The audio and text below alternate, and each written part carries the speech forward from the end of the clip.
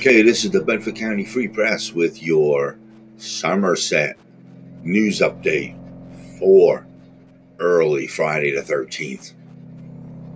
A harassment by physical contact occurred on September the 9th at 499 Kinsinger Road in Summit Township. 31-year-old Ray Allison of Hyman is being charged after an altercation with 25-year-old Ashley Roth of Myersdale. Allison is accused of punching Roth in the face. And that is your Somerset news update on this Friday the 13th. This is the cameraman reporting.